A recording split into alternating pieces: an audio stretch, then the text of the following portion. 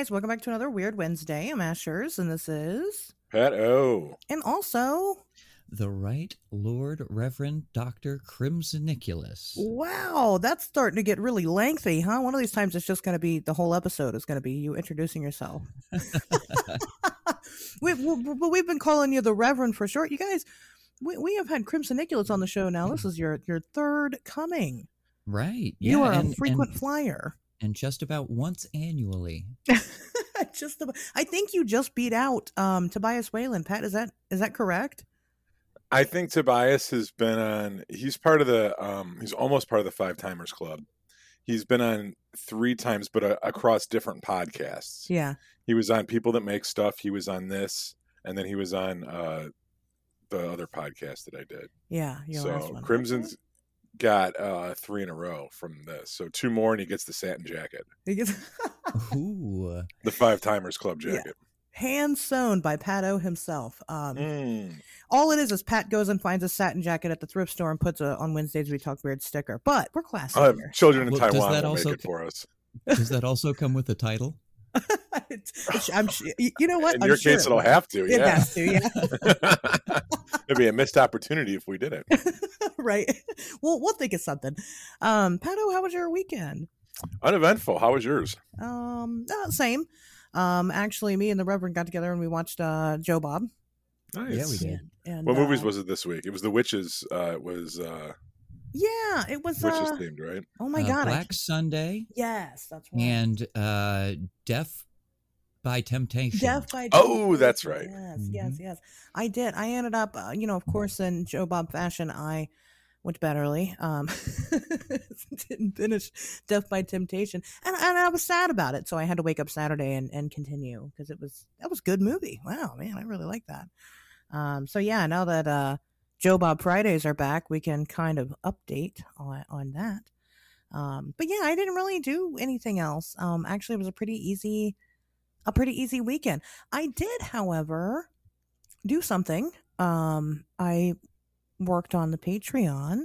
Oh, we did do that, didn't we? We did that, yes. I did that you guys can officially subscribe to. Is it going to be live? It's live right now. It's not live right now, but I mean, it's live right now, It's live right now, yes. Right, wow. Exactly. For time traveling sake, yes.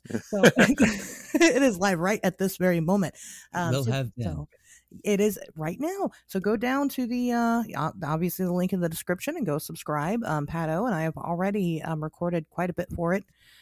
You'll find our new spin-off series, Weird World, which we talk about all the different places across the world, mostly the United States right now, and all of their legends and things like that. We also share little slices of life things. There are audiobook narrations starting off with the Mothman prophecies done by yours truly, as well as a collection of other things, picture evidence of UFOs that I've personally caught, anecdotal stories, lots of fun stuff that you guys will get that you won't normally get from my social medias or Pat O's social medias or anywhere else, because it has to be behind a paywall. So it's worth your time to check out. So yes, that's down below. Go subscribe. Be the first one. Jeremiah Byron says he's going to be the first one, but we'll see. There's a competition right now for who's going to be first, actually. So are there different tiers, or what's the structure for it? There are different tiers. There are 4 different tiers. Which tier gets them my erotic audiobook, like JOI stories? That is going to be just yank it. That's going to be at the the $50 tier right there. Man, $50. Oh, yeah. well, Wave files will be commanding you to $50. masturbate. You got my money. Tug it, bro. There isn't a $50 tier yet, but maybe there should be. I don't know. You guys let us know. What do you guys think? Go on there, check it out. Sign up, indulge, and it'll get better as time goes on. Not that it's bad right now; it's great right now, but it'll get even better. But we're open for. Well, I'm open for suggestions. Remember, this isn't just on Wednesdays We Talk Weird Patreon. It is mostly a me Patreon. So anything and everything that I create is going to be there. I am deriving no income from this. No. Illinois State Disbursement Unit. I do not garnish this any funds for child support reasons. I'm not drawing any of this. All the content that I supply is donated, and I will write it off on my taxes as such. So, A gentleman, a scholar, and a saint. Pato is working for titty shots, so not my titties, but I just sent him random pictures of. I wouldn't know exactly. They could be anybody's. Of men's titties on the internet. I have no idea what your tits look like, so they could be pictures of anyone's. You know what I mean? But anyway, so that's what I did this weekend. How fascinating. What about you, Reverend? What'd you do this weekend? I cooked dinner for my mommy. Oh, well, it was Mother's Day. Look at you coming on here, showing us up with your wholesomeness. We're terrible people. We didn't even talk about our moms. Right. But that's okay. You gotta wait till you get on Patreon for that. That's when we start talking about our parents. It's true too, actually. Yeah. Mom and Dad, please pay us money so that you can hear about us talk about you. Yeah. Yeah, pretty much. Well, that's great. I think that's wonderful. I did some Mother's Day eating because I am one, so I was celebrated. It was nice. It doesn't happen often. Mother's Day, my birthday. That's about it, really. So, and some Joe Bob. And well, yeah, every Friday night during Joe Bob night. But yeah, so that's what I did this weekend. You guys want some news? You want to hear some news? Sure. Sounds good. Okay, let me pull my news up here. I got a couple of interesting things. Pato, you're gonna like this one. So we covered a story a couple of weeks ago that talked about a mysterious clown sighting. And apparently those are making a resurgence because there was another one in England. I think the one before was in London, I think. I don't remember, but this is a new one. So some man was walking home in the middle of the night, and a white van, again, we talked about the white van situation, but a white van pulled up with full of clowns that were playing creepy music. Like it wasn't like music coming from the radio. Like apparently they have like a loudspeaker attached to the top of the van now, and playing creepy music. And it wasn't just him that had this sighting of these clowns. Multiple people did. Now this time they didn't seem to approach anybody. They're just menacing, I guess. So are we going to deal with that now? Is that we're having another? No, because we're over here and that's over there. So fuck it. You know what I mean? Finally, some other country has to deal with those guys. Right. Let their shithole country deal with this stuff. I live in America, goddammit. I don't have to fucking worry about that. We have guns. Yeah. Fuck around and find out. No, that's a very English thing that do. I feel like a good percentage of the clown sightings do happen in the UK. I mean, I know they happen here too, but I feel like the last wave or the last couple waves started in the UK or were predominant there. So that's something that those people fucking do. I don't know. It's not, I mean, you just basically described an ice cream truck to me. Yeah. Like it was a truck that was playing music from a speaker on the top of it, and there was clowns inside. Like, okay, with clowns. It's an ice cream truck. We should talk about ice cream trucks one day because it's a big deal. Like it's like a gang. Like they will kill each other over like turf areas. Wow. I think we should talk about that one day. Anyway, maybe we'll talk about that during the Patreon. That sounds like a good Patreon episode. Fucking ice cream truck turf wars. I think that's a great. You know what? I'm putting it on the list. Anyway, so subscribe to that. If you want to hear that. Well, anyway, I don't know if the clowns are making a comeback.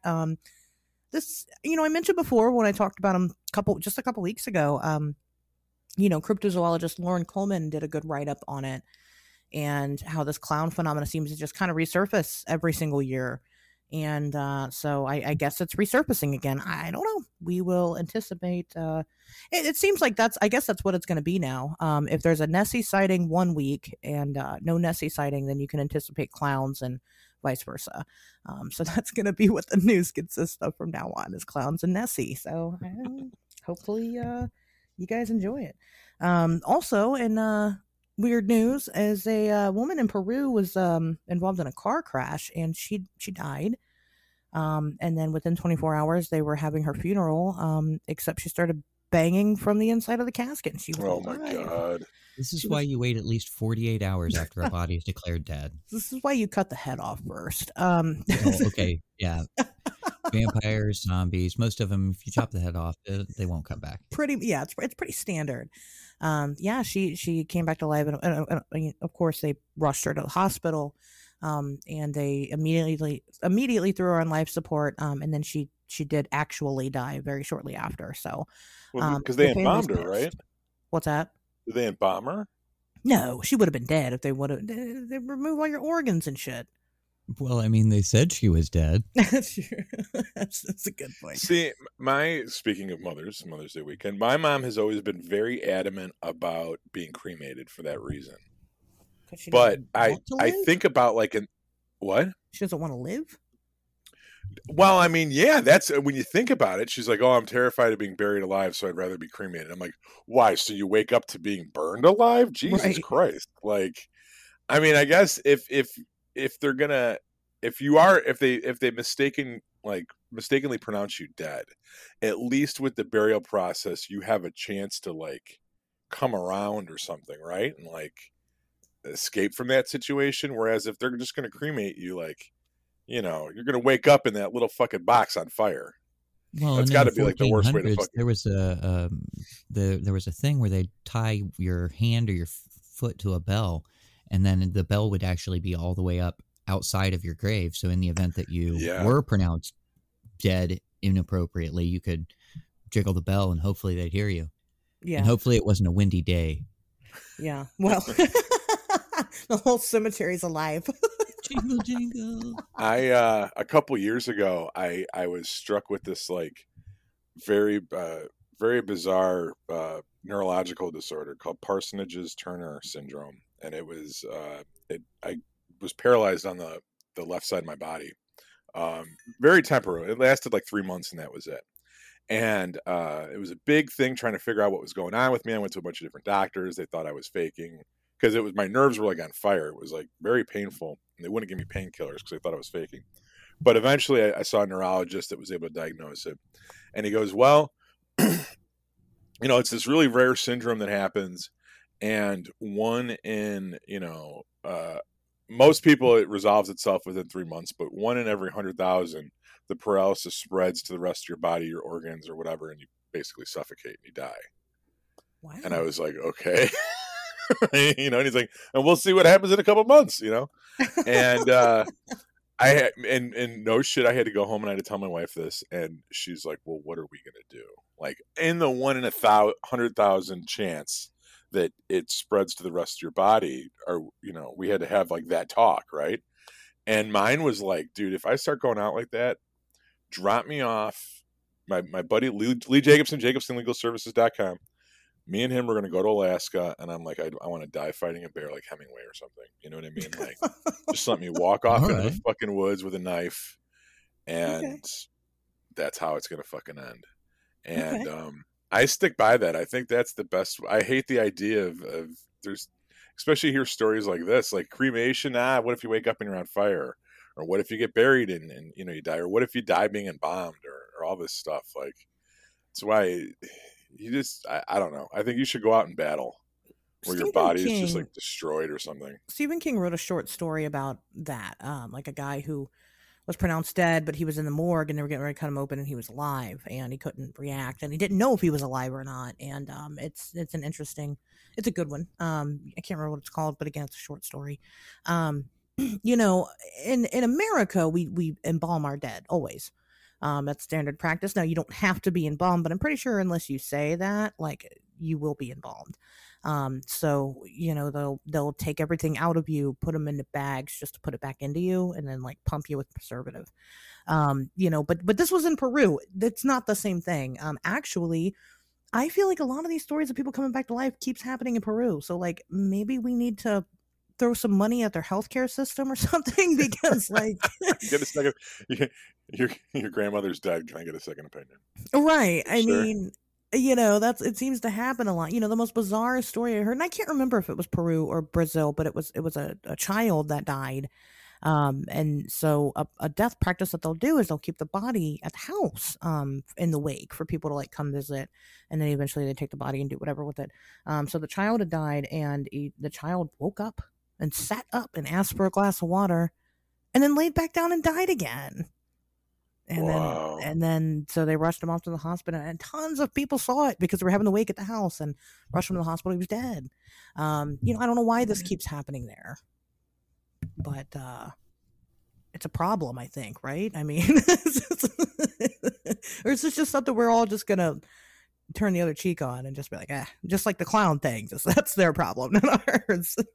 You don't hear about it happening in America like that, but you do hear about it happening over there. So I don't know. I got a filmmaker buddy that Anthony Cooney, director of the Leaf Blower Massacre. Look it up online; it's pretty funny. Jesus, that sounds great. Yeah. It's not bad. It's actually really funny. But he's a filmmaker, and his family owns Cooney Funeral Homes, and he's a mortician or whatever. And he used to live above it. I should ask him if he's got some stories. He might make a pretty decent guest. That'd be cool. Come on and talk about shit. Yeah, because he grew up living there, and the only thing I know, we didn't really talk about it too much because we're not like super close, but I know that like it just would suck trying to schedule him for film shoots because people die all the time. Right. So like it's like, hey, we're gonna film next weekend. He'll be like, all right, and then he'll call you Thursday night and be like, yeah, someone died. Just had a whole school bus come in. Right. Sorry, bro. Maybe next time. Let me know the next time you're doing something. Someone, he can't call off of work and be like, oh, someone died, because like that's his job. Right. Work from home that day. So I don't. Anyway, I think that would be neat. Yeah, I mean, especially just bodies do weird stuff when you die. Anyway, we're not here talking about that today. I'm not going to put a disclaimer for all that. So sorry, I guess. Okay. But anyway, good stuff. Yeah, people coming back to life and creepy clown sightings this week. That was my news. Rock and roll. Sounds wonderful. Yeah. So we've been talking about doing this episode for a while, and as you guys can see, it's about liminality or liminal spaces. So the Reverend and I actually got the chance to go and experience this for ourselves, and we went to the Cincinnati Mills Mall in Cincinnati, Ohio. And which is basically, I talked about it on the show. There's pictures on social media. Basically, an entire abandoned mall, except for 3 places were open still in the mall. 3 or 4, yeah. Let me see. There's the Bass Pro Shop, the little kids place that we thought was a tiki bar for a minute. Yeah. There's the video game store, / arcade, and what was at the other end? Oh yeah, it was like a Lowe's or something was on the other end. Yeah. And that was that was everybody. But there was like probably hundreds of shops that were just shut up, boarded up, empty. It was crazy. Completely empty. And the whole place, it's very minimal lighting. Actually, we went during the day, and the lighting that it mostly seems to rely on happens to be like there's skylights. And that's what it, like I said, that was the lighting. Actually, we had a missed opportunity because I see that a lot of people go at night because it is dark, except for like these basic floodlights, and it's still open. You can walk around it. But yeah, very interesting place. The elevator worked fine. Well, some elevators didn't, but escalators that didn't run, shuttered up shops. The arcade, I mean, there's an arcade right in the middle of this of this food court, which was admittedly my favorite place because it was dark and all the restaurants are abandoned. And anyway, so we went, and obviously then we kind of had the idea to talk about this, but that was because it's because Reverend Crimson Nicholas brought it to my attention, brought the topic up to my attention. So what got you into liminal spaces?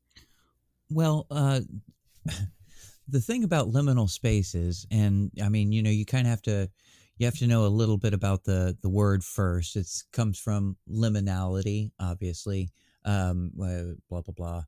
The ambiguity or disorientation that happens in the middle of a rite of passage.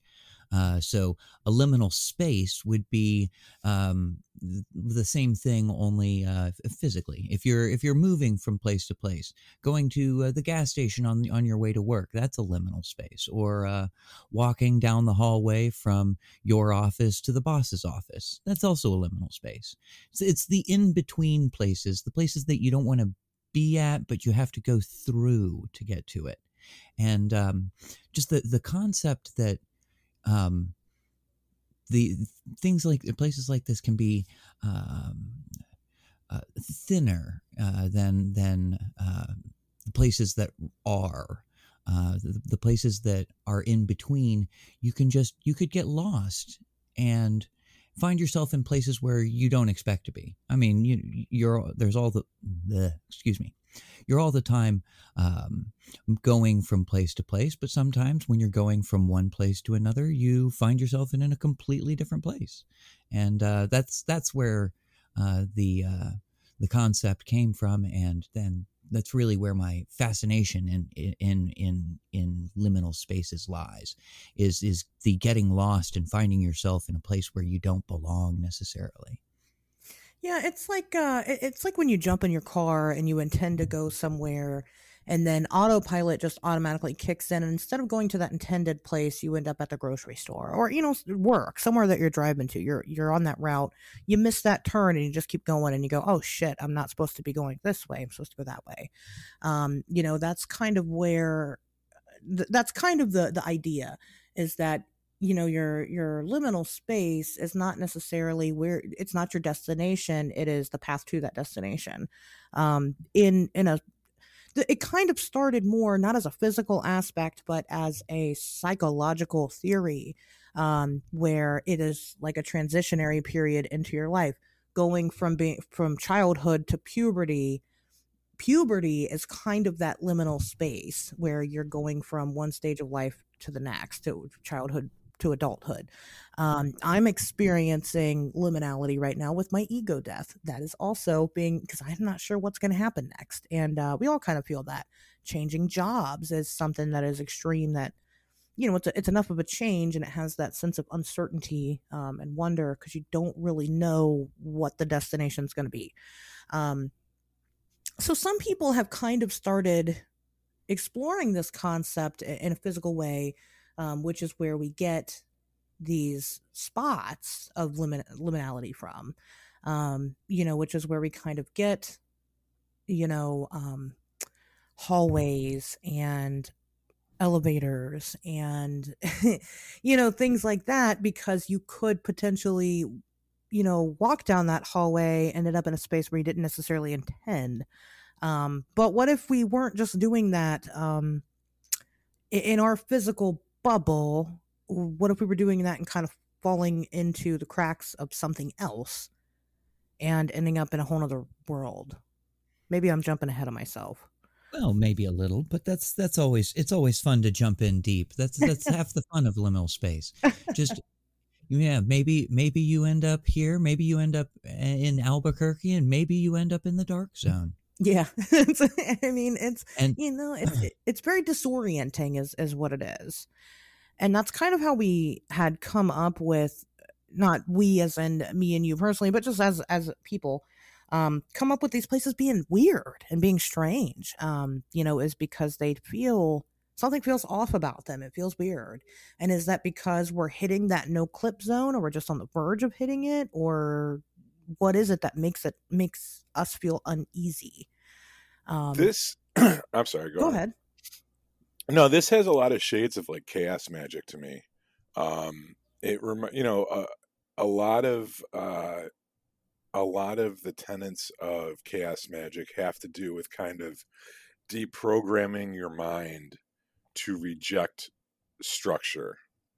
And by rejecting structure, you open yourself up to limitless possibility, right? Yeah, kind of the liminality in the soul. Yeah. Yeah. And if you, some of the practices that people that are really, really drink the Kool-Aid on chaos magic, what they'll do is they'll go out of their way to spend time dressing as members of the opposite sex, because it kind of deprograms their gender or something like that, like that mindset. Or they'll go out of their way to refuse to not use the word is, right? So if you don't use the word is, then you're not kind of confining concepts and things with language. You're not saying that something is something else, right? And that, I know that's kind of an abstract concept to wrap your head around, but if you can, it just feels like the same thing to me. It feels like it rhymes. It feels like a cover version of the same song, you know. Okay. This treating space, physical space like that, and understanding the transitions. And Ashley brought up a good point when you talk about how when you do major life things, like when you switch jobs, or you get out of a long-term relationship, or you move, right? These are very jarring things that kind of reshape your reality. But really, what do you do? Like, changing a job, really? Like, that's how fragile what we perceive reality to be is. That now if I live here instead of here, suddenly everything's different now. Like, is it though? Or maybe it is. Maybe that's how fragile it is. Or maybe we just, Well, okay, how about this, Pat? You've heard of the concept of a midlife crisis, right? Yep. Perfect example of a type of liminal mindset that every person will go through in their lifetime. As you go from the young, the young and virile days of your life, and you finally wake up that morning and you realize, well, shit, it's physically it's all downhill from here. So what do I do? And that you go fight a bear. Yes, exactly. You go fight a bear. See, Pat, the Pat O from before would not go fight that bear, would he now? Because he's too busy living it up and making the movies and what else is it? What else does the young Pat O do? And same thing the old Pat O does, just a lot faster. Just a lot faster. Well, there you go. But yeah, that's and the liminality in someone's mind or in their life is obviously, or excuse me, and not obviously, but can be from any number of different types of things, and it's reinforced. You can feel that space either inside of you or outside of you by getting that uneasy sense of where am I? What am I doing? I've lost who I was, and I'm going or becoming a new thing. Well, so changes can happen quickly or they can happen slowly. And, if there's changes that we can initiate in our life, like, hey, I'm going to go to the gym every day and I'm going to slowly lose weight, or I'm going to start a savings account and I'm going to slowly, pack away money and stuff like that. Or I could hit the lotto and I can win $200,000 just like that, right? Sure. Or I can lose my job and suddenly find myself unemployed. Or I could, something drastic happens and I find myself moving very quickly without warning. And those, life changes can happen and they don't always throw you for a loop. But if they're measured and if they're changes that you initiate and they happen gradually over time, we kind of roll with them and we can move into new areas of our lives, and it's not that jarring. But yeah, when that stuff happens quick and hard and fast, it's like getting a bucket of cold water thrown at you. Especially when it's unexpected, for sure. Well, yeah. Liminality happens both physically and psychologically, probably hundreds of times within your week, and you just don't really notice that it happens. Even for example, it's Taco Tuesday. It's Taco Tuesday, but you get to the grocery store and they don't have the taco ingredients, so now it's pizza night. That happens because you have an expected outcome and then it didn't go the way that you expected. It happens physically because you are constantly, maybe not constantly, a lot of people work from home and stuff now, but if you leave the house at all, it happens in that space in between point A from point B. It happens all the time. It becomes significant though when you notice. Well, it's interesting that you bring up the working from home thing, because something that I've noticed as being somebody that never really was affected by the pandemic work-wise is that I noticed a lot of my friends that kind of shifted into that work from home mentality. They can't get out of there. They're used to their own little litter box and kind of living and they're not leaving home and all that stuff. And to try to get them to go back to that is very hard. Yeah. It's very hard for some people because, you were used to going to a workplace, and now, staying home. Well, okay, well, I was used to being at home too, so that shift didn't feel as drastic. I'm just spending more time at home, which is what I always wanted to do anyway. So that was kind of a nice, like, okay, and it's safe here, and the air's dirty and bad outside, so it's good that I'm staying here. Sure. And people are bad, and I don't like people anyway, so it's good that I'm staying here. And there's all the Joe Tiger shows on fucking Netflix or whatever the hell that thing is called. Joe Tiger. So, like, yeah. But now that, like, it's like, okay, we're going to go back to that. Now you have to go outside. Now you have to leave your box. And people are like, well, no, like, it's not safe. Why should I have to go outside? I was doing it fine from home the whole time. Yeah. And it's like, what? Oh, go ahead. I was going to say, like, we basically got Wallied, like, over the course of the past 2 years. And, like, that's where we're at now. And no one wants to go back to it. Really, well, not nobody, but a lot of people have issues with it, I think. A really, really, really good example of a liminal space physically and psychologically actually happened that day that me and the Reverend went to the mall. So actually, the day that we went to the mall, we, like a couple of yuppies, we went to 3 malls that day, which I had never done in my entire life. But we did. We did. We did.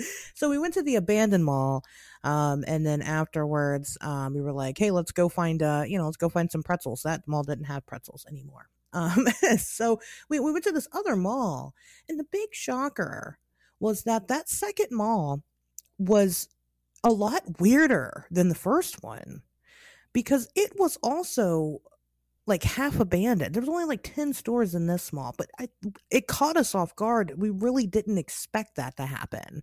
Yeah, I was not expecting the second place to not have pretzels as well. Yeah. Right. It was very disappointing. It was a letdown, and also it was just shocking. I mean, even the outside of that mall was pretty lively. So when we walked in and all these places were closed, including the pretzel store, then it was very, very weird and very, like I said, disappointing, but more disorienting than going to the first. When we went to the abandoned mall, we expected it to be abandoned. We expected to not find a pretzel place or anything for that matter. We did not expect the second mall to be that way. And then we went to the third mall, which was very lively, very nice. We did find, lots of open stores and spaces, but still no pretzels. And they even had 2 pretzel stores, and neither of them had pretzels. It was weird. Yeah, that was because they were closing. We caught that third store a little later in the evening, so. That's true. But still very odd. But that was more maybe a psychological, shift in plans. But still, it was a good example, I think, of, kind of what that looked like, because, like I said, again, we had expectations for the first mall. We did not have expectations going forward for that to have been the case. So I find the second mall a lot more unnerving. And it smelled very bad. And the abandoned mall didn't smell very bad, but the second one did. So I don't That's true. and then in the true fashion of liminality, by the time we had gotten to the third mall, we were still looking for the pretzels, but at that point, once we found out that there were no pretzels to be had, we kind of lost our way, and then found ourselves inside of a Disney outlet mall where I got myself a nice new Halloween jacket. Yeah, a Halloween jacket. And when was that? When did we go? What was that? March, I think. A couple of months, a month or 2 ago. Something like that. Very unexpected. But in a good way. So it was a very interesting experience. I had also, and I was kind of disappointed that I couldn't explore more, but given the circumstances, when I was in the hospital, I would walk around frequently. I'm not the type of person that can just sit in bed all day. So I would get all my IV bags that I was hooked up to in my stand, and I would go walk around the hospital. Now during the day, it's very, this hospital is very bustling. It's a new hospital. It's not as big as other area hospitals. But I went and I walked the hospital at night. And let me tell you something, talk about a crazy liminal space experience. I mean, I'm already out of it because I'm recovering from dying, and I'm walking around this place and there's not a single fucking person in the hospital anywhere. It was so weird. It was like I was the last person, and at one point I was like walking down this hallway, and during the day, the hallway itself is kind of a balcony, and you could kind of like throw yourself over the rail onto the bottom floor, and it's all filled with like these windows with like tinted skylights, but in between them it's all painted white, so it's still very bright but dark. And I was like walking through it, and I'm like, I'm gonna like pass out. Like, I just felt very faint, and I don't think it was because of my physical status. I think it was because of my mental status. Very strange. It was a very strange experience, and again, I was alone, so there was that. And sometimes, I mean, it's just kind of emotions that you can't really describe until you've kind of been in that situation, walking down a weird quiet hallway with nobody else in sight, feeling like you're the only person on the planet. It's crazy. It's a crazy experience, and I recommend it at least once. So, well, and that's it's fun to get out of your comfort zone for sure, but I think for me, what the best part is about liminality and liminal spaces is just that it's that skin crawly, creepy feeling. Like, am I allowed to be here? Am I, if I hook a left here, am I going to find, just another normal commonplace thing? Or is there going to be some crazy mask covered, chainsaw wielding madman on the other, sure. Or maybe there's going to be a birthday cake. Who knows what's going to be around that corner? Yeah. I'm making that left turn at Albuquerque, and I have no idea where I'm going to end up. Right.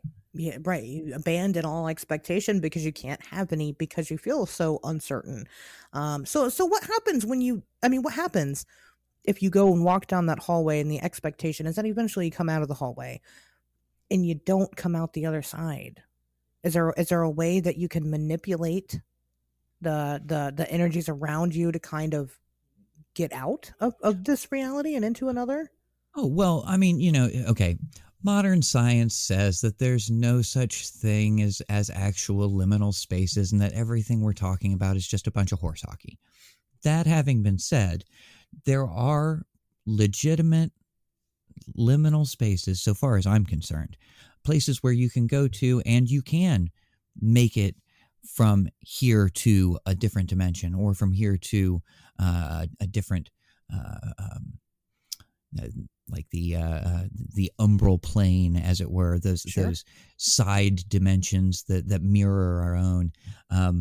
Actually, one of the places where I would have guaranteed, I'm actually looking through the Facebook photos that we have here, the little pig statue place that we found at that mall. Oh yeah. And it was on March 6th. The flying pig shrine. Yeah. I was positive that flying pig shrine was going to be our no clip zone into the other world, but I just couldn't figure out where it was.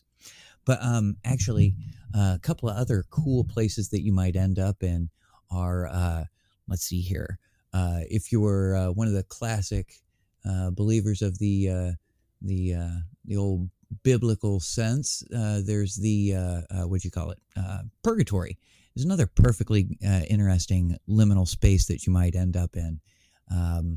Where are we at? Yeah. Oh. So the umbral plane, and I've totally space cadetted on most of these. Purgatory was always so interesting for me. It was a very important part of my development as a I guess I would say philosopher. I went to Catholic school for 12 years, and somewhere like in grammar school, I was talking to my grandmother one day, and she was asking me about school and what we were learning and all this stuff, and she asked me about purgatory, and I had never heard of it before. I was not familiar with the concept at all. And she said, "Oh, well, that's something that kind of stopped teaching in the 60s." And I was like, "What?" And she goes, "Yeah, purgatory is where all the souls of the unbaptized babies go to, or it's the place where people go. If you're not going to go to hell, but you're not going to go to heaven, you kind of go there and you wait until the end of times, and then Jesus passes judgment on you or something, or whatever the fucking explanation is. Yeah, the medium place. Yeah, and I was like, I've never heard that before. And she's like, oh, well, okay. So I go into school on Monday, and I raise my hand, and I say, my grandma this weekend told me about purgatory, and we haven't learned about that yet. Why not? And the teacher kind of echoed the like, oh, well, the Catholic Church doesn't really teach that anymore. And I'm like, well, is it a fucking plane of existence or not? Like, how do you just decide after thousands of years it was taught that there was this third plane of existence? There was heaven, there was, well, I guess not necessarily third, but, heaven, hell, and then there was purgatory. The divine, Dante Alighieri wrote a book about it, right? He did Inferno, but he also did Purgatorio and Paradiso. Like, this was a concept that Christians were familiar with and that was part of their doctrine. And then we just decided, no, we're not going to teach that anymore. So did it evaporate? And then from my generation moving forward, we're not taught that concept. So conceptually, it stops existing because people walk around, they don't believe in it anymore. But is it there or not? And that's when I realized. Well, that's when I realized everyone's just making this shit up. Yeah. I was probably like in 5th grade, and I was like, okay, I'm just going to take all of this with a grain of salt from now on because none of this fucking makes sense. And I think it was a good thing that I learned that lesson very young because a lot of people take the Bible very, very literally, and then they get older and they have this huge like loss of faith where they're like, this isn't real. It's like, motherfucker, no shit.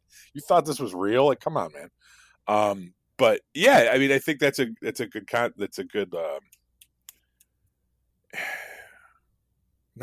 Jesus, your fucking brain farts are contagious. Now I don't know what I was gonna fucking say. This is nice. We're being bombarded with microwave these are microwave attacks, I'm convinced. We're actually literally experiencing liminal space right now. I'm actually causing this because I'm actually getting ready to go to my next concept, which is how to actually get through into a different dimension using liminal spaces. Ooh, okay. Yes.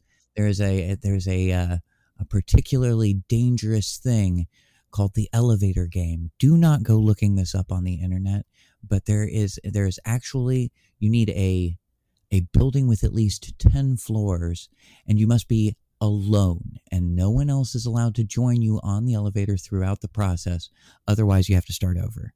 And there are, it looks like 9 steps, and you will reach the other world. Now, as I said, I believe Ashley was the one who pointed out elevators are a perfectly good liminal space. You're actually not going to go to the elevator just to hang out at the elevator unless you're one of those weirdos. But a lot of us are. So I mean, but so.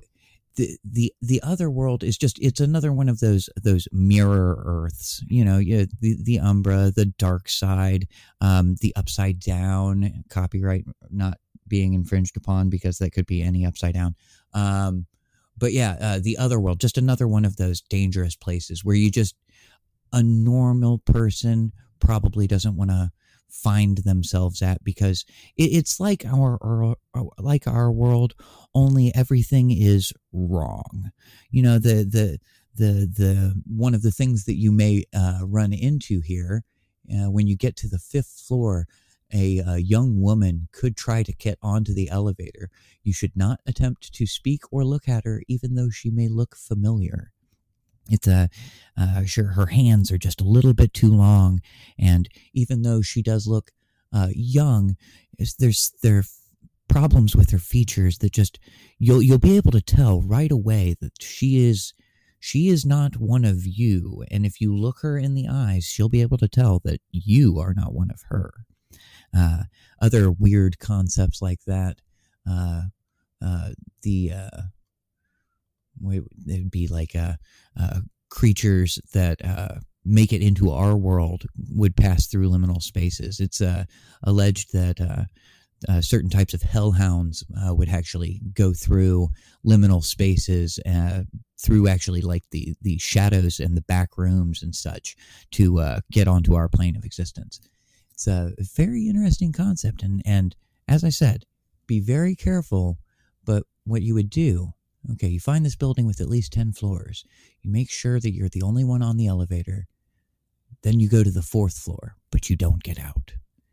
Then you go to the 2nd floor, and then the 6th, and then the 2nd, and then the 10th.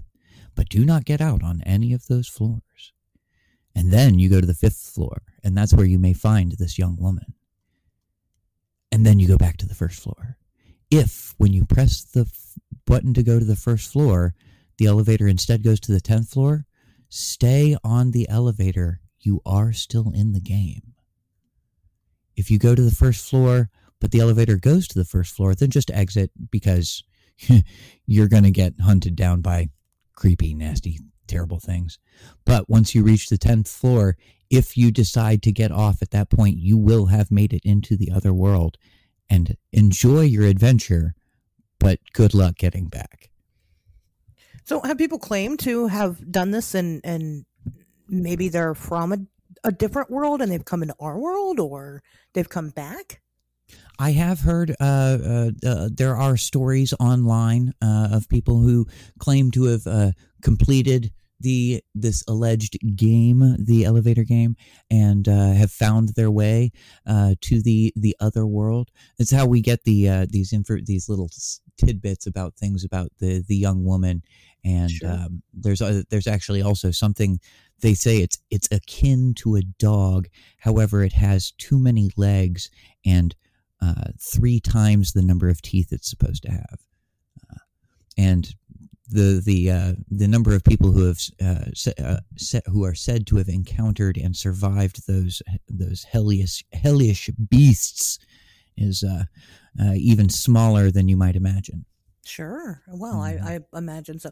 A prime example, when I think of like creatures like that, that probably more listeners of the show would be more familiar with are the not deer, which are pretty much deer that people see that just look kind of fucking weird. They just look, something's off about them. Now, sometimes they're really deformed and they really look terrible. But sometimes it's just something silly, like maybe their eyes are too close together, or their snouts are too short, or, something that just looks strange about them, would probably be a good example of things that might have hit that no clip zone and just kept going. It came over here. It could be how we get a lot of creature sightings that don't really make sense. One of the descriptions that a lot of witnesses will say about some of these strange creatures is that it just looked weird. It moved weird. It just looked like it wasn't really here, but it was here. I saw it. And maybe they're coming in through liminality. I mean, it's a possibility that this is all connected to that. Now, are people really going over there and then coming back? I don't know. I didn't go with them. I don't know. But I would like to talk to somebody that claims that they have. That'd be cool. So if you have, call us 773-59-WEIRD. Probably the best way to get a hold of us, and we'll pull you on the show and we'll hear your story. Well, now actually, there are a couple other ways to access the other worlds via liminal space. The best ways to do that, though, are generally attempting to find places where the veils moments in time when the veils are thinnest. So Beltane and Yule is generally a pretty decent time to do it. Something about the cold and the dark, and going right at the exact height of night. You can find yourself a full length mirror, stare and have it pointed directly at the moon. You can sideways step into said mirror and then find your way into certain other planes of existence that way as well. It's alleged that if you are a smart enough person, you can fall backwards through fire into another realm as well. And there's just about as many ways to access the other worlds as you could imagine. Some are more grotesque and some are less grotesque. But as I said, there's particularly interesting. Sometimes it's just as easy as stepping on that elevator and following the angels up to, the Valkyries up to Valhalla and all that jazz. That's the going through liminal spaces as well, and they say the easiest way, but the most difficult to come back from is death. So. Well, although what were you saying earlier today? People in Peru, they've figured out how to come back. Right. Apparently Peru has mastered this. So. They have mastered the art of liminality. Maybe that's the secret. I don't know. Something in Peru and their liminal studies. I mean, that is interesting because we do have people that seemingly vanish without any good rhyme or reason to it. So that does happen. So you got to wonder, are they still around, but just not here? We kind of toyed with the idea. We did find that one working elevator at the abandoned mall that possibly we walked into it and then we walked out in a different world. Well, I think that one is I think we were probably safe from having stepped into another realm or possibly stepping into another realm. As I said, the elevator game allegedly requires at least 10 floors. That's true. That's true. Well, I did come back home and I didn't see myself. I didn't find myself at my home. So at least not yet. That's always a plus. Unless my other self left to go to the abandoned mall and maybe it burned down while they were there or something. I don't know. You guys traded liminal spaces. That's what happened. Yeah. I'm pretty convinced. But I haven't found any major differences yet. But the I mean, speaking of which, in the small variances of things, this is it kind of also. It could be what's responsible for stuff like the Mandela effect, which is basically, people misremembering. I'm sure people have heard of it, but if you haven't, scientifically, people misremembering things from their childhood that was actually one way and not the other. The most popular probably being the Berenstain Bears, which a lot of people claim when they were a kid was the Berenstein Bears, not the Berenstain Bears. But it's always been the Berenstain Bears, allegedly. And examples of this continue to happen over and over and over again, hundreds of things. And some people think that at some point in time, there was some weird shift. And, those people that remember it that way are from a different dimension. And, did they all come in through liminal spaces? Because, again, you experience liminality more times than you think. Hundreds of times in a week, and you don't even notice it. So could it be that during one of those hundreds of examples through their lifetime that they just happen to slip through, and they're kind of slowly slipping through and switching back and forth, and could be. I don't know. Oh yeah, and if you don't believe us, the liminal spaces can literally just creep up on you based on time. The popular show from far back in the day called The Twilight Zone actually made reference to this. They say at the beginning of each episode, in the Twilight Zone, in a liminal nether region of the night. They're literally just saying at twilight. Yeah. That in between time when the veil between the worlds is just a little bit thinner and a little bit easier to sidestep into. Yeah, you're right. I mean, and the concept has been around for a very, very, very long time. It's just for some reason now we're talking about it. Why do you think that is? Why do you think it's popular? Well, I mean, it comes and goes, as is the humorous thing about liminal spaces and liminality in general.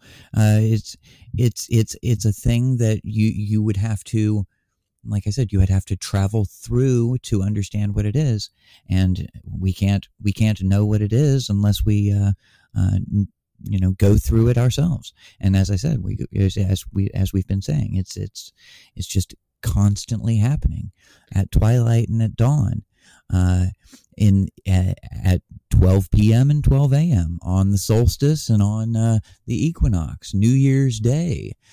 Your birthday is technically a liminal time period, and through liminal spaces, the elevators, the back hallways, your gas station, the highway. The highway is a great liminal space. Yeah. You can find yourself in an entirely different country if you're on the right highway at the wrong time and in the wrong place.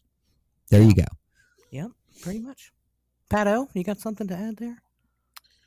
Oh, man, where to begin? I know. Well, I think, you said, why are we talking about this now? I think, one of the things that the social media and the internet has really helped us with, especially podcasts in general. I mean, look at this. We're doing this podcast right now where we talk about this kind of stuff, and we're shedding lights on topics that people might not have been familiar with. We're giving voices to people that wouldn't necessarily have voices before. So anything that increases communication between people, yeah, you're going to have people arguing about fucking movies and politics and stuff for the most part, sharing porn, but it will also give way for conversations like this to take place. So we're sharing info, we're sharing theories, and it doesn't come as a surprise to me that you're seeing an uptick in paranormal discussion, just based on social media and stuff. One thing that kind of I'm getting brought back to a lot, hearing Red discuss all this stuff, is why. So I mean, I'm somebody that's had like a slew of paranormal experiences my whole entire life, and I get the heebie-jeebies a lot, and it's kind of scary. You know what I mean? When you get a sense about something, or you wake up in the middle of the night and you think something's in the closet or whatever. And how I learned to deal with that the older I got was to just get up in the middle of the night and look in the closet, and there's nothing there, right? But I feel like I would often confront these feelings and the sense that I would have, this apprehension about going somewhere or doing something or whatever. Growing up, I was kind of like a shithead kid, and we used to party in the woods a lot. And you'd get drunk or stoned, and you'd go off on a fucking hiking expedition, or, oh, there's an old burned down house over here, we're gonna go. You know how like you go to old burned down houses and you see like beer cans and like graffiti and condoms? Yeah, those are me and my friends. So it's like I would hang out with the kids that would go do that, and sometimes I would do it, and sometimes I'd get really freaked out, and I'd be like, no, I can't go in there, and I'd like turn around and leave. And the older I get, the more I feel like maybe I should have been more. The times that I got scared because I felt something, I should have been smart enough to realize that the fact that I was feeling something deserved investigation, and I should have put my fear aside and walked towards that to see what was there. And maybe it would have been nothing, or maybe it would have been something. I don't know. And maybe it would have been something. But the thing is that fear is actually a very it's a very healthy thing for humans to normally have. The reason why we have fear is because, well, one of our ancestors saw somebody that could have been our ancestors do the thing, and then they did not come back. Right. Which is why, if you're going to go into a liminal space, or if you're going to go actively seek out one, you should, if you don't know exactly where you're going or what you're doing, you should have some type of guide to go with you. And that's actually another fun little thing to add on, a bit about liminal spaces that we should probably talk about in a little bit as well. But I totally just stomped over you, Pat. I apologize. Oh, no, I wasn't getting anywhere. I wasn't breaking new ground. Don't worry about it. Oh, okay. Well, okay. So, as I said, the thing about liminal spaces is you're going into a place that you don't know about. It's not something that you do know, but you may be friendly with a creature that knows something about the place. It's where you get the where you should get yourself a friend. Possibly a trickster, or some other type of what would you call it? A shaman, or in popular parlance, someone who knows the lay of the land, a guide, as it were, to help you through these places. And if we take this back to the midlife crisis, yeah, your shaman could be just a psychiatrist. But when we're talking about going into those other places, Purgatory was a good example. You need to find someone who's been there, knows the place. So it'd be pretty cool to contact Dante and let him tell us exactly what he knows about Paradiso and in the Inferno and Purgatory as well. Yeah, I agree with that. Because you definitely don't want to. walk into this and then find yourself walking into another dimension and no idea how to get back. You know, that's the worst case scenario. You know, if you want to explore it, you know, prepare yourself to do it. Read all that you can about it, and you know, find out what you can about these things, and if you can, phone a friend and have them bring their expertise, because let me tell you, liminality is a huge topic. We're really not doing it justice with how large it is exactly. There is a lot to it, because it is a theoretical concept. It is a physical concept, and then both ends of those spectrum have a whole slew of other things, and then you're talking to, it's just a rabbit hole. You know, all those places you can jump down from there. I think that you know, one of my first experiences with it was in West Virginia, in the TNT area in Point Pleasant. Actually, with our mutual friend Steve, we had gone down there one time, and it wasn't the same as it had been. I'd been there before, and it was not the same. The whole area was gray. It was weird. It was one of the weirdest, even to this day, I've ever experienced. And Steve's just like, well, it's because it's fall and it's, you know, it's cold. And I'm like, no, this is weird. And it was fucking weird. And it's never been like that ever since. You know, and, so, I mean, you know, again, it's something that you have probably walked into before. You just really probably didn't know what to call it. Or maybe you did. Maybe you know a little bit about liminal spacing and, you know, as both concepts and, you know, but look into it, dig into it, and try to not just run into these situations head first, because you might not be able to run back. So. Right.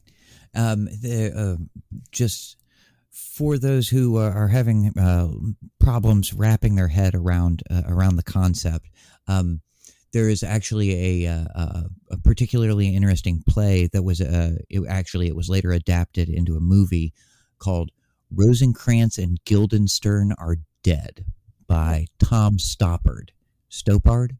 I don't know the guy's name. Sorry. Stoppard. It's an amazing play, or the movie if you can't get your hands on the play. It's a perfect example of two guys wandering through a liminal space.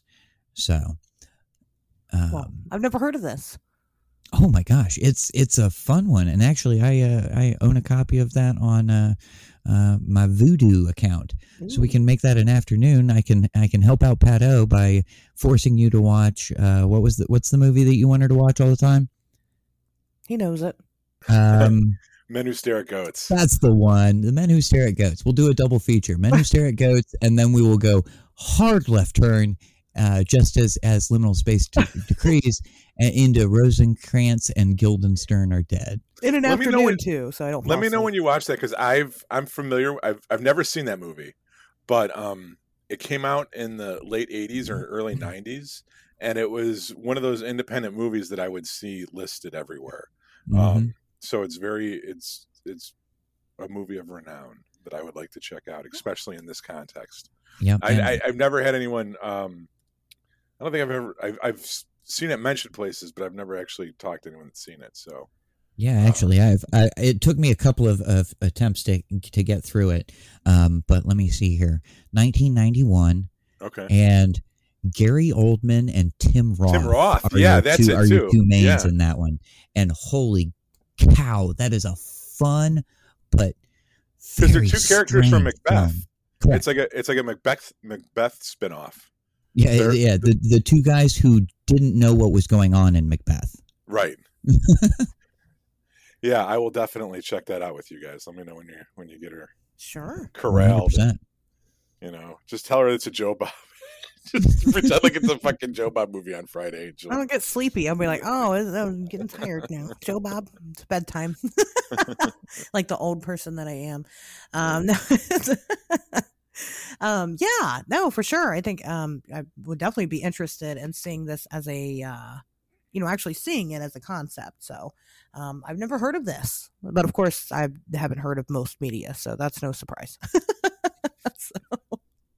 Well, and this one's a little bit more off the beaten path.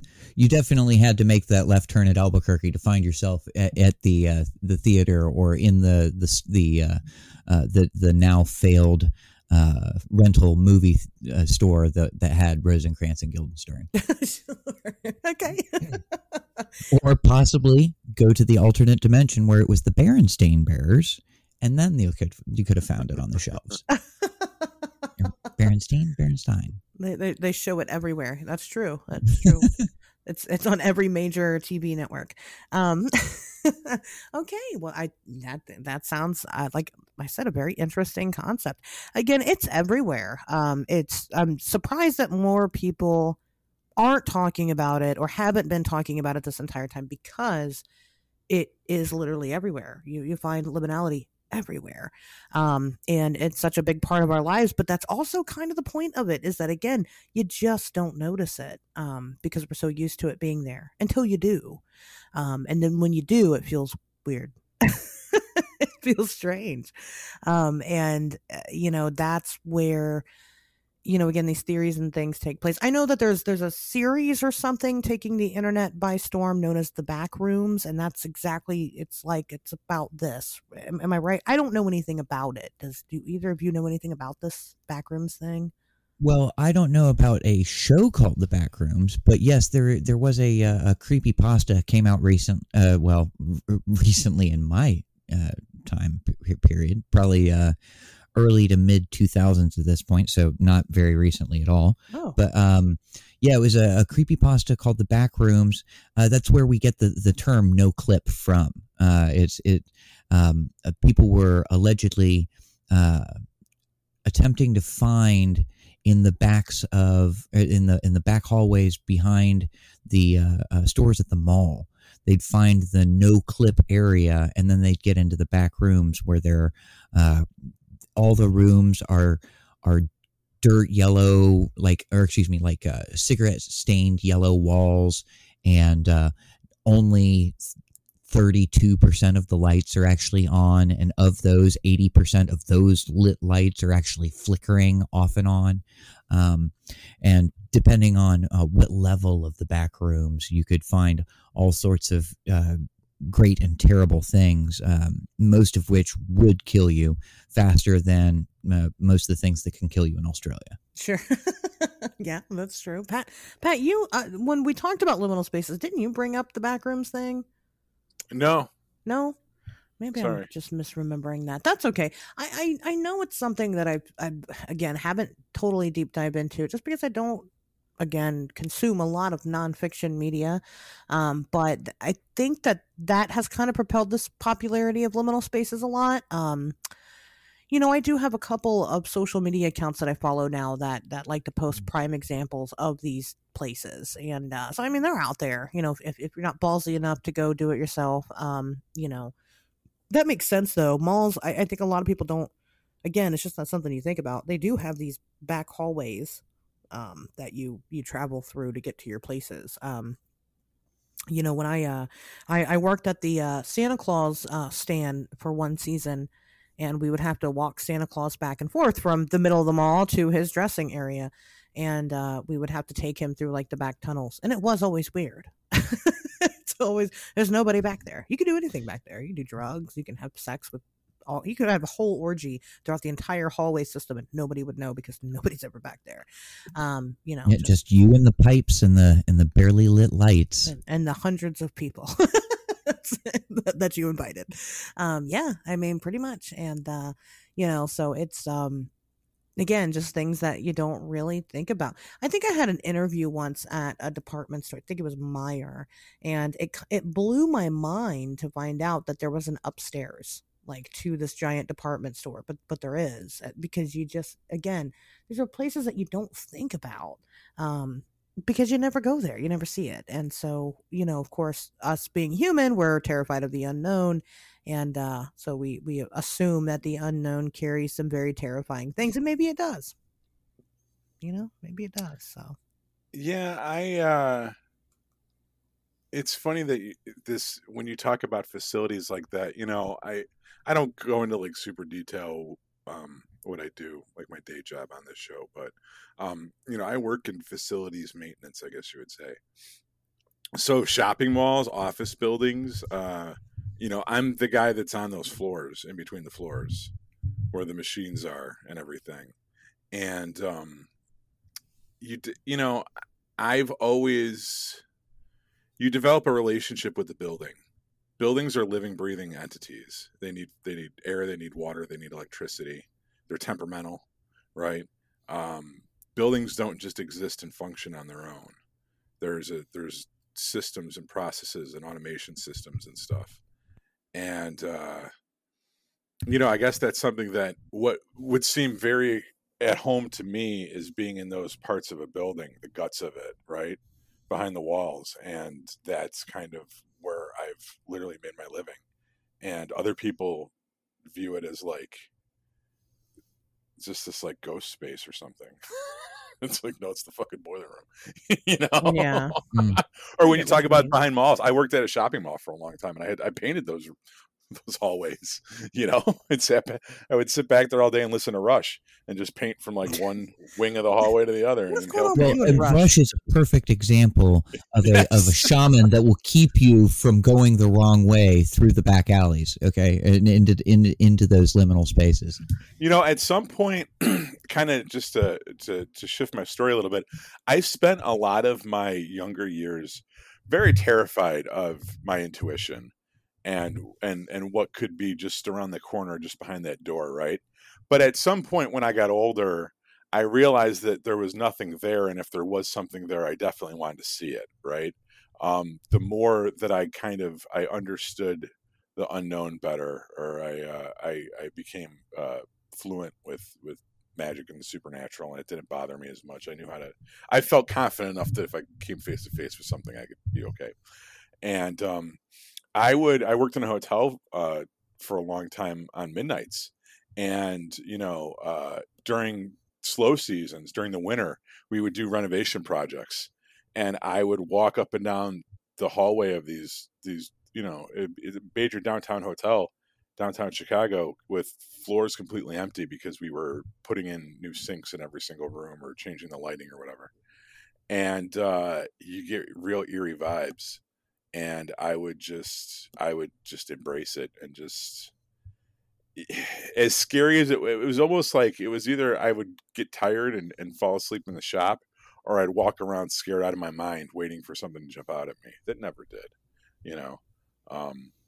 But I think that I don't know. I mean, what if I had disappeared? What if I had slipped into some kind of portal or... Well, perhaps you did. Maybe you have no-clipped a couple of times, made yourself or got yourself, and you're just in the third or fourth or possibly even the 17th different dimension that you wandered through. And that's why you feel like you don't belong anywhere. Except in those back rooms. Yeah. Well, I mean, once again, I think it's whatever repetition breeds reality. You know what I mean? Like, your reality is whatever you're the most accustomed to, however bizarre it may be to somebody else. If it's something that you've done 5 days a week, 40 hours a week, you know, for the past God knows how many years, it becomes normal, you know? And the whole idea of subliminal space is whatever your perception of normal is, challenging it, you know? Now I have like a desk job. It's what I just started a couple of weeks ago, where I go to an office and I sit around with office people. And that's fucking bizarre to me. Yeah. Oh my God. With fucking... Oh, dude, yeah. The cubicle zone. That is a dangerous place, dude. You can get yourself trapped in there for the rest of eternity. I've seen it. Ooh, terrible. It is very unholy. It doesn't seem natural to me that people would sit in that close proximity to each other and not talk about what kind of porn they jerk off to. Like, I'm used to working in like engineering shops where like we light each other's farts and we talk about, we recount every sexual experience we've ever had. Yeah, like it's the Skull and Crossbones or some shit. You know, no, we're just killing time until it's time to argue about lunch. You know what I mean? And going from like being in workshops and like working with just all guys to being in an office setting and trying to figure out what to wear. And like going in there and being like, oh, I need to get some more button-down shirts. You know, it's very, I don't know. Reality is very subjective. Right. And the khakis cling. For sure. Yeah, he's clear. Well, Pato's going to text me tonight at like 2:00 in the morning. He's going to be like, holy shit. I was thinking about what you said earlier on the show, and I think you're right. I'm looking forward to it. About what? About you hitting the no clip zone a couple times and all that stuff. Yeah, I don't know. I was reading a John Keel book, and Disneyland. That's a perfect way to get stuck in a no clip zone. Yeah. Too.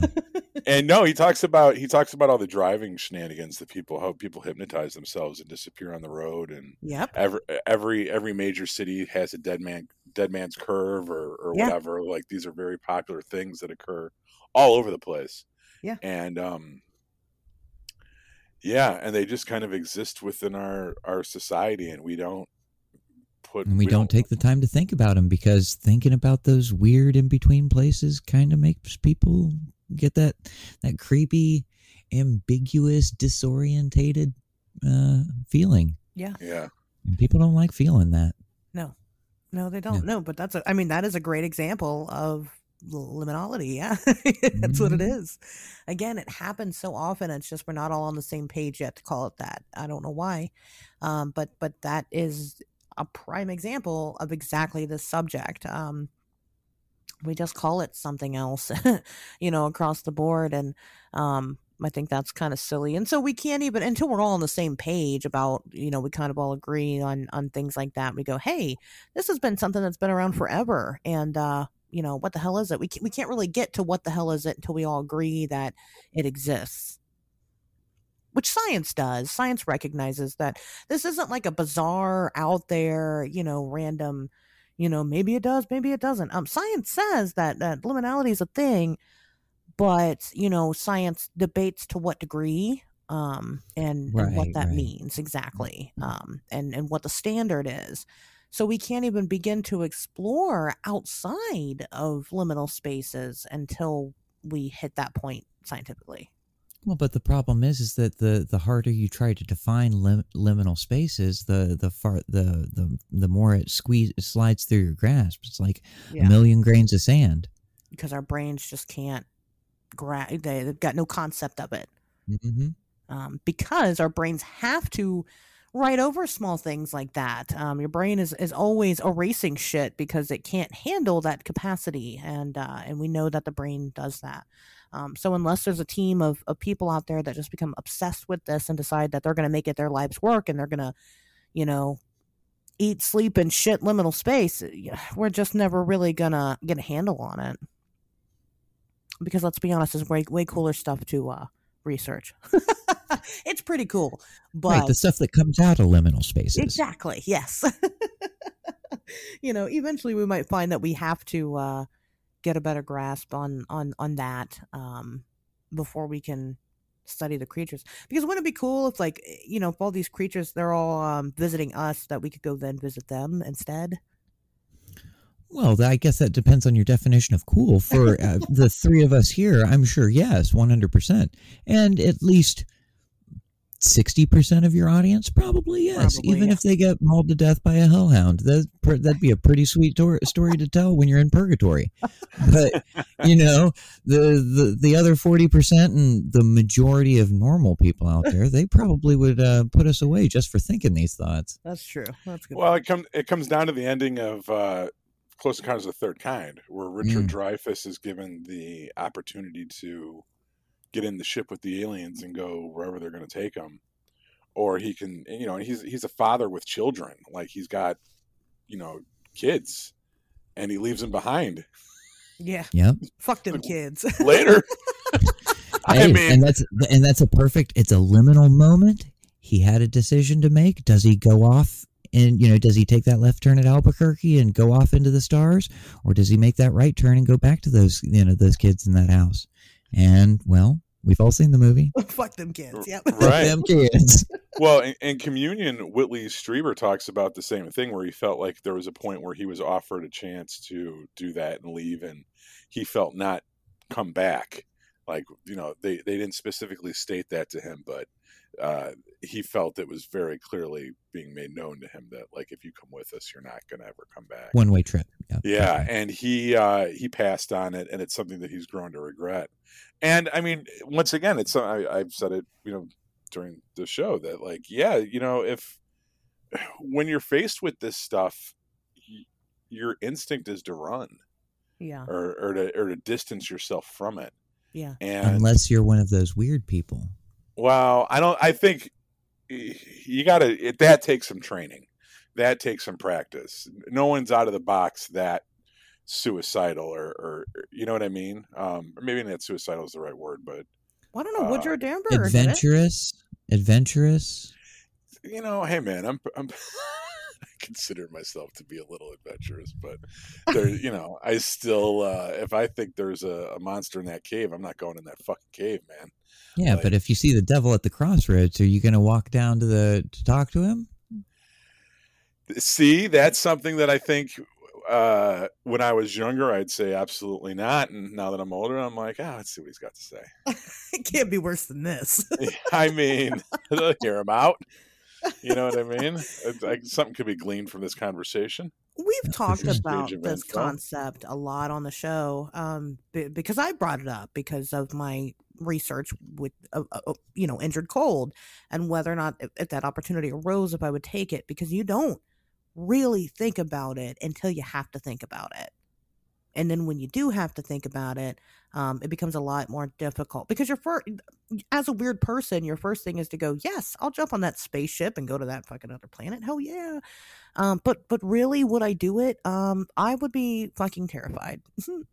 And I can't tell you if I would do it or not because I haven't been invited. So I guess I'm not cool enough for Lanulus. I don't know. But,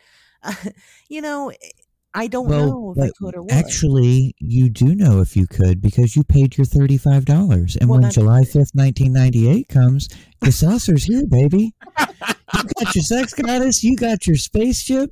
You're getting the hell off of here. You're taking your liminal space out into the stars.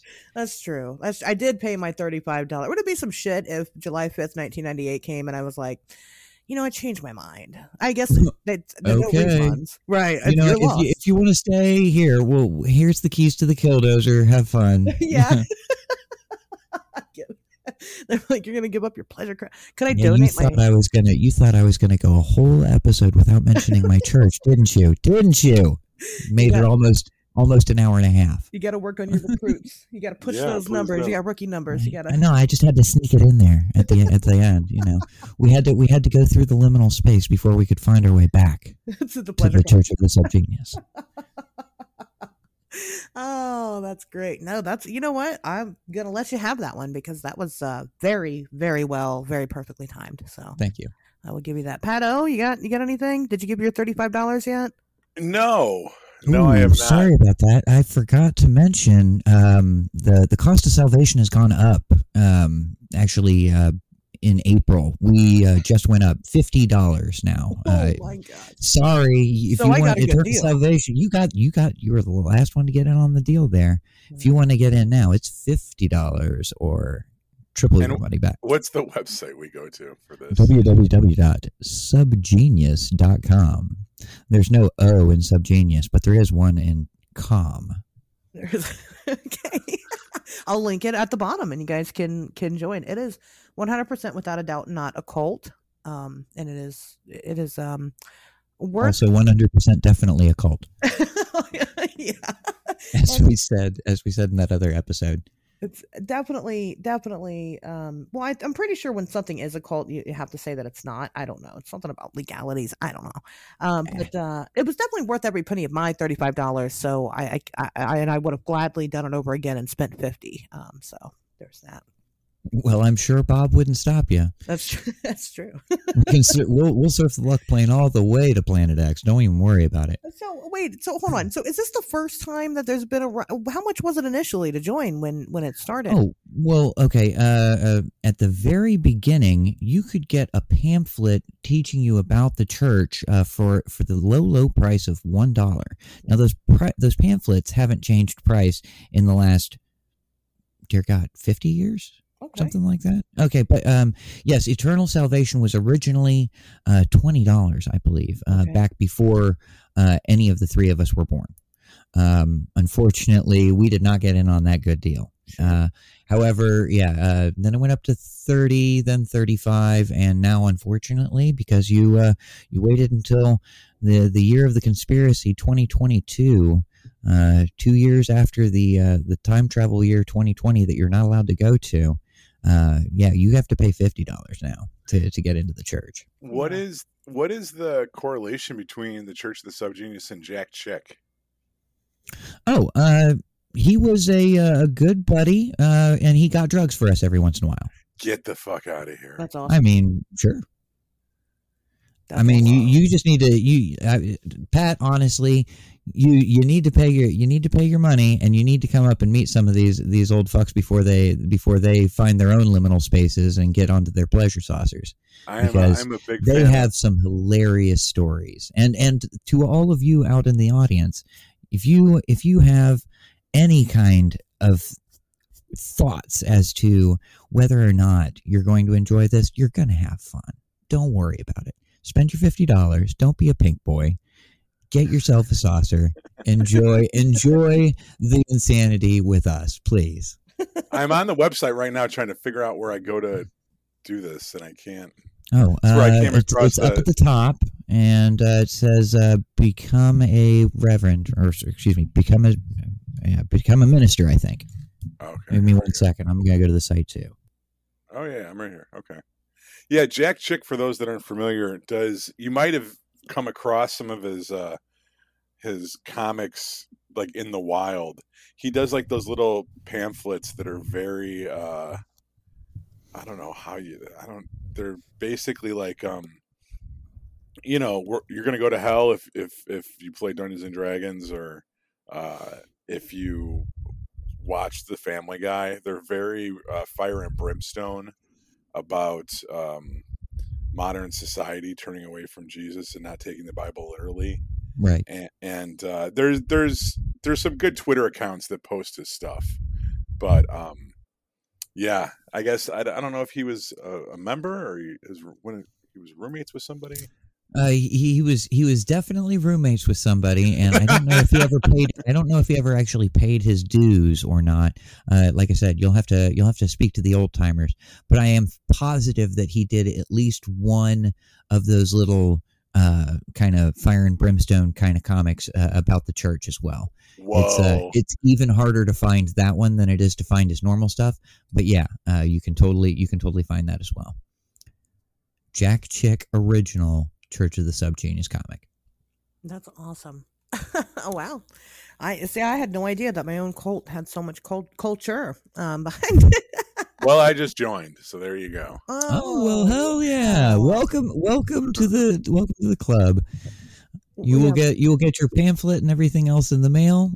Don't forget to sign your very own Church of the Subgenius card. Now that you are an ordained minister, that means you have to start your own church, or not, because don't let us tell you what to do. We've already got your money. But yeah, so let's see here. What do you get? You get pamphlets number 1 and 2, both of those $1 pamphlets I was talking about. You get your own personal 8x11 suitable for framing Dobbs Head, the official Dobbs Head church logo metal pin. That thing is hot. Dobbs Head sticker / bumper sticker, the pledge, the divine excuse, which is probably my favorite part, the doctorate of the forbidden sciences, propaganda flyers to copy, stickers, both wallet-sized and oversized. You get your very own Subgenius Minister's card, which I was talking to Pat about just a second ago. Official ordainment papers, further instructions, the Stark Fist of Removal, which I have not even had a chance to get into. And it also comes with the ability to get into the secret Scrub Genius forums and the Dobbstown Mirror News, which are other cool things that you can join. And don't forget Eternal Salvation. Oh, right. Excuse me. And Eternal Salvation, or triple your money back. Yep. There's that. Okay, well, with that plug out of the way, I'm gonna do another one. Go subscribe to the Patreon, you guys. Right here. That's the one I have to Patreon money. Okay, so let me switch over here. Okay. Oh God. Patreon.com. Yeah. Where do we go? Patreon.com. Well, it's not. We have it. It's not Wednesday yet, but but it is Wednesday to the listeners. But so I don't know the link. Oh my gosh, but it will be in the description. Because again, I don't know it yet. But anyway. You mean I have to wait until now to get it? Dang. Yep. Why can't I get it now? Yeah. But you can. Yeah, you can. Yeah, you can. You have to wait until it depends on which now we're talking about. Yeah, exactly. If you haven't spent enough money on your eternal salvation, once you're done with that, go spend money on the Patreon. It's lots of fun, lots of exclusive content. And then of course you get to support me and my endeavors, and it makes me feel good that you I'm right here. Me. I hear you, Pat. You don't hear me? Ashley? You don't hear me? I'm here. Asher. Oh gosh. She got taken off the board. Oh, she fell into the no clip zone. Right. Well, Pat, I guess that means it's up to you. Go ahead and try to finish it off. What? Oh, she's off one. She is gone now. Yeah, dude. It's down to us. We're gonna have to finish this off. She'll come back and with the big finisher. Okay. I mean, I don't know about that. Well, and she was so close to being able to finish it off with that Patreon thing. Man, I'm really excited to join. What kind of stuff are we getting in this Patreon? There is so she brought up the I don't know what the fuck she's calling it. The Weird World. I think Weird World. Basically what we're doing is every month we're covering a different state and we're going in alphabetical order. So this month we did Alabama because that's the first one, and what did we talk about? We talked about some Bigfoot, some UFOs, Forrest Gump. Forrest Gump's from Alabama. Lots of Forrest Gump. Oh, there she is. Oh. Came back. Yeah. We thought we'd lost you. We were going to have to finish each other off. Those damn it's getting sweaty in here. Oh, don't act like you're complaining about it. Well, now you can finish this off for us. So. I don't even know what I was saying. You were talking about the Patreon. Patreon. Just subscribe to the Patreon. It's lots of fun, lots of exclusive content that you can't get anywhere else besides behind a paywall, and it's worth every penny. Yeah, it is. It's worth every penny. So there's that, and I think that's all. That's going to be all. Pato, anything from you? I got nothing. All right. Well, we'll see you guys back here next Wednesday.